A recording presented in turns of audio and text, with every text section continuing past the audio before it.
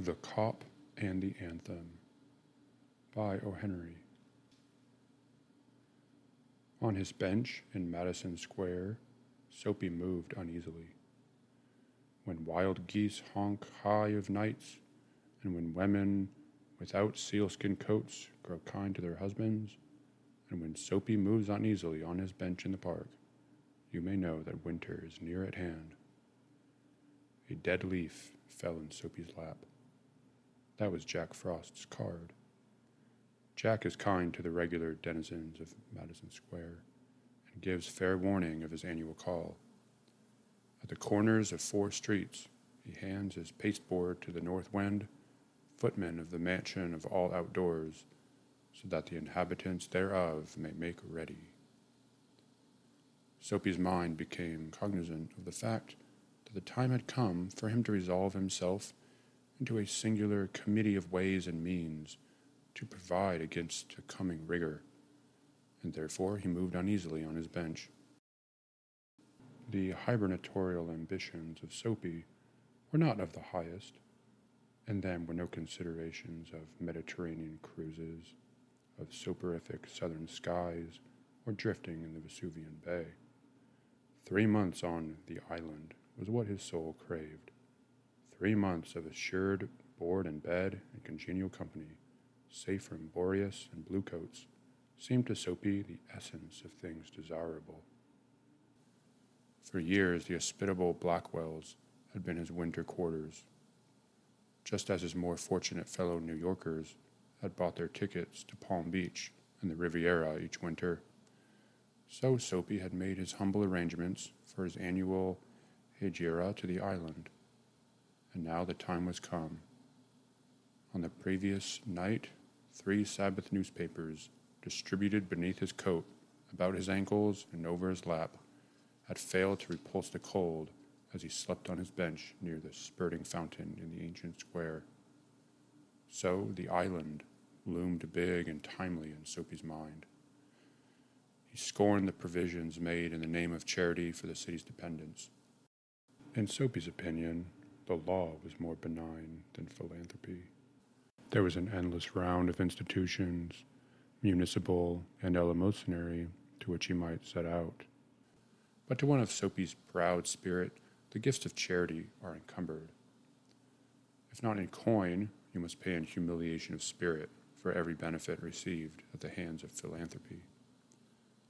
As Caesar had his Brutus, every bed of charity must have its toll of a bath, every loaf of bread its compensation of a private and personal inquisition. Wherefore, it is better to be a guest of the law, which, though conducted by rules, does not meddle unduly with a gentleman's private affairs. Soapy, having decided to go to the island, at once set about accomplishing his desire. There were many easy ways of doing this. The pleasantest was to dine luxuriously at some expensive restaurant, and then, after declaring insolvency, be handed over quietly and without uproar to a policeman. An accommodating magistrate would do the rest. Soapy left his bench and strolled out of the square and across the level sea of asphalt, where Broadway and Fifth Avenue flowed together. Up Broadway he turned and halted at a glittering cafe, where are gathered together nightly the choicest products of the grape, the silkworm, and the protoplasm. Soapy had confidence in himself from the lowest button of his vest upward. He was shaven, and his coat was decent, and his neat black, ready tie to four-in-hand had been presented to him by a lady missionary on Thanksgiving Day. If he could reach a table in the restaurant, unsuspected success would be his. The portion of him that would show above the table would raise no doubt in the waiter's mind. A roasted mallard duck, thought Soapy, would be about the thing, with a bottle of Chablis, and then Camembert, a demi-tasse, and a cigar. $1 for the cigar would be enough. The total would not be so high as to call forth any supreme manifestation of revenge from the cafe management, and yet the meat would leave him filled and happy for the journey into his winter refuge. But as Soapy set foot inside the restaurant door, the head waiter's eye fell upon his frayed trousers and decadent shoes. Strong and ready hands turned him about and conveyed him in silence and haste to the sidewalk and averted the ignoble fate of the menaced mallard. Soapy turned off Broadway. It seemed that his route to the coveted island would not be an Epicurean one. Some other way of entering limbo must be thought of. At a corner of 6th Avenue, electric lights and cunningly displayed wares behind plate glass at a shop window conspicuous. Soapy took a cobblestone and dashed it through the glass. People came running around the corner, a policeman in the lead. Soapy stood still with his hands in his pockets and smiled at the sight of brass buttons. "Where's the man that done that?" inquired the officer excitedly. "Don't you figure out that I might have had something to do with it?" said Soapy, not without sarcasm, but friendly as one greets good fortune. The policeman's mind refused to accept Soapy even as a clue. Men who smash windows do not remain to parley with the law's minions. They take to their heels. The policeman saw a man halfway down the block running to catch a car. With drawn club, he joined in the pursuit. Soapy, with disgust in his heart, loafed along, twice unsuccessful. On the opposite side of the street was a restaurant of no great pretensions. It catered to large appetites and modest purses. Its crockery and atmosphere were thick, its soup and napery thin. Into this place, Soapy took his accusative shoes and telltale trousers without challenge. At a table he sat and consumed beefsteak, flapjacks, donuts, and pie. And then to the waiter he betrayed the fact that the minutest coin and himself were strangers. "Now get busy and call a cop," said Soapy. "Don't keep a gentleman waiting." "No cop for yous," said the waiter, with a voice like butter cakes and an eye like the cherry in a Manhattan cocktail. "Hey, Con!" Neatly upon his left ear, on the callous pavement, 2 waiters pitched Soapy. He arose joint by joint as a carpenter's rule opens and beat the dust from his clothes. Arrest seemed but a rosy dream. The island seemed very far away. A policeman who stood before a drugstore 2 doors away laughed and walked down the street. 5 blocks Soapy traveled before his courage permitted him to woo capture again. This time the opportunity presented what he fatuously termed to himself a cinch. A young woman of a modest and pleasant guise was standing before a show window, gazing with sprightly interest at its display of shaving mugs and inkstands. And 2 yards from the window, a large policeman of severe demeanor leaned against a water plug. It was Soapy's design to assume the role of the despicable and execrated masher. The refined and elegant appearance of his victim in the contiguity of the conscientious cop encouraged him to believe that he would soon feel the pleasant official clutch upon his arm that would ensure his winter quarters on the right tight little island. Soapy straightened the lady missionary's ready-made tie, dragged his shrinking cuffs into the open, set his hat at a killing cant, and sidled toward the young woman. He made eyes at her, was taken with sudden coughs and hems, smiled, smirked, and went brazenly through the impudent and contemptible litany of the masher. With half an eye, Soapy saw that the policeman was watching him fixedly. The young woman moved away a few steps and again bestowed her absorbed attention upon the shaving mugs. Soapy followed, boldly stepping to her side, raised his hat, and said, "Oh, there, Bedelia. Thought you want to come and play in my yard?"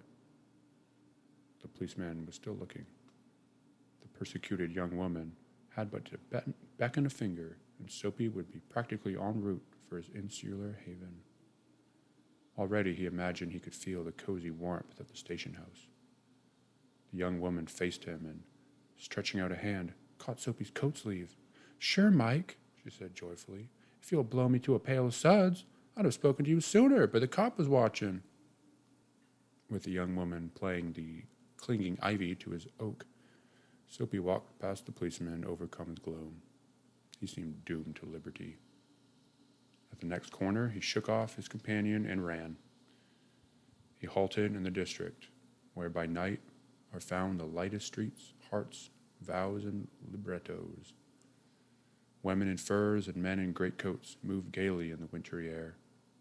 A sudden fear seized Soapy that some dreadful enchantment had rendered him immune to arrest.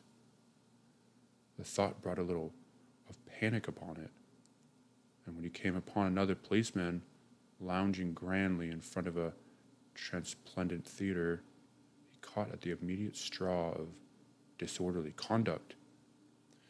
On the sidewalk, Soapy began to yell drunken gibberish at the top of his harsh voice. He danced, howled, raved, and otherwise disturbed the welkin.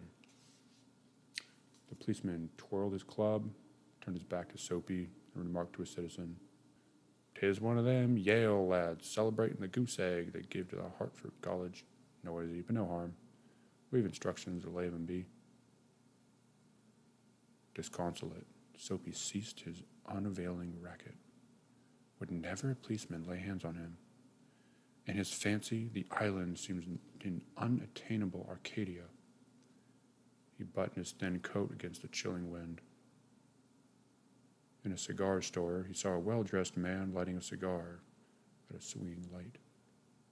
His silk umbrella he had set by the door on entering. Soapy stepped inside, secured the umbrella, and sauntered off with it slowly. The man at the cigar light followed hastily.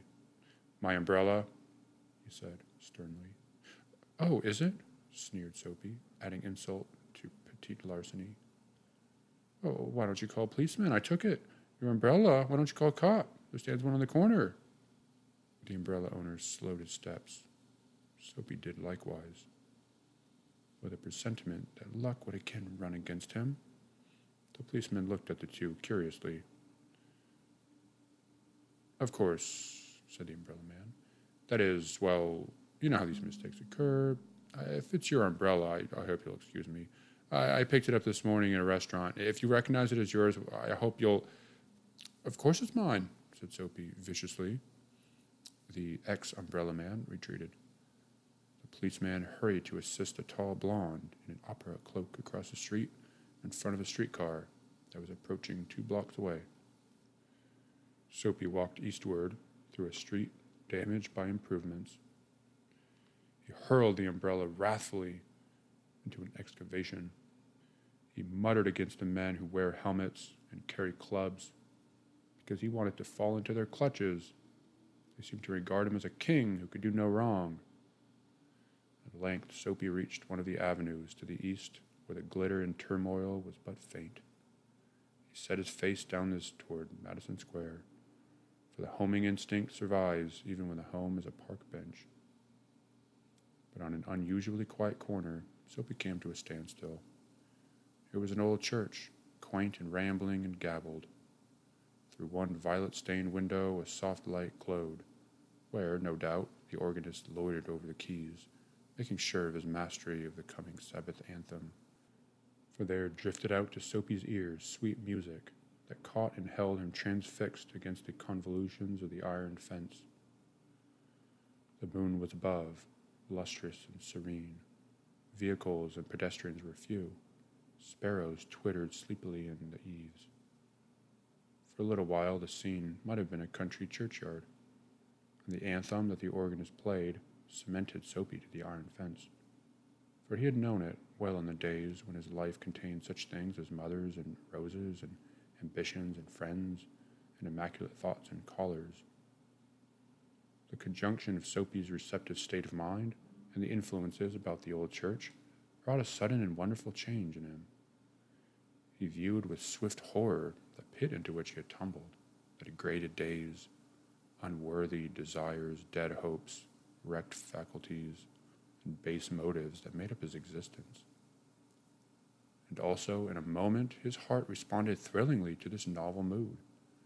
An instantaneous and strong impulse moved him to battle with his desperate fate.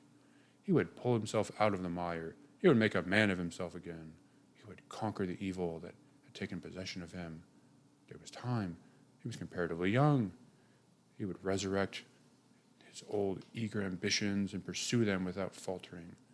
Those solemn but sweet organ notes had set up a revolution in him. Tomorrow he would go into the roaring downtown district and find work. A fur importer had once offered him a place as a driver.